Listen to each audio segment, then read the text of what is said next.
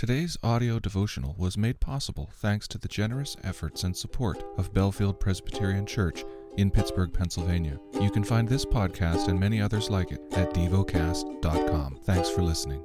The lesson is from the book of Psalms. Psalm 100. Make a joyful noise to the Lord, all the earth. Serve the Lord with gladness. Come into his presence with singing. Know that the Lord, he is God. It is he who has made us, and we are his. We are his people and the sheep of his pasture. Enter his gates with thanksgiving and his courts with praise. Give thanks to him, bless his name, for the Lord is good. His steadfast love endures forever, and his faithfulness to all generations. Meditate and dwell on what you're paying attention to in God's Word. How has it connected with your heart or mind?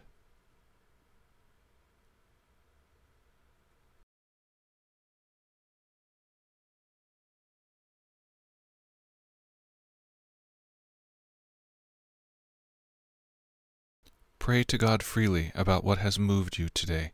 Turn your thoughts to Him and enjoy His presence. We offer the following as prayer topic suggestions.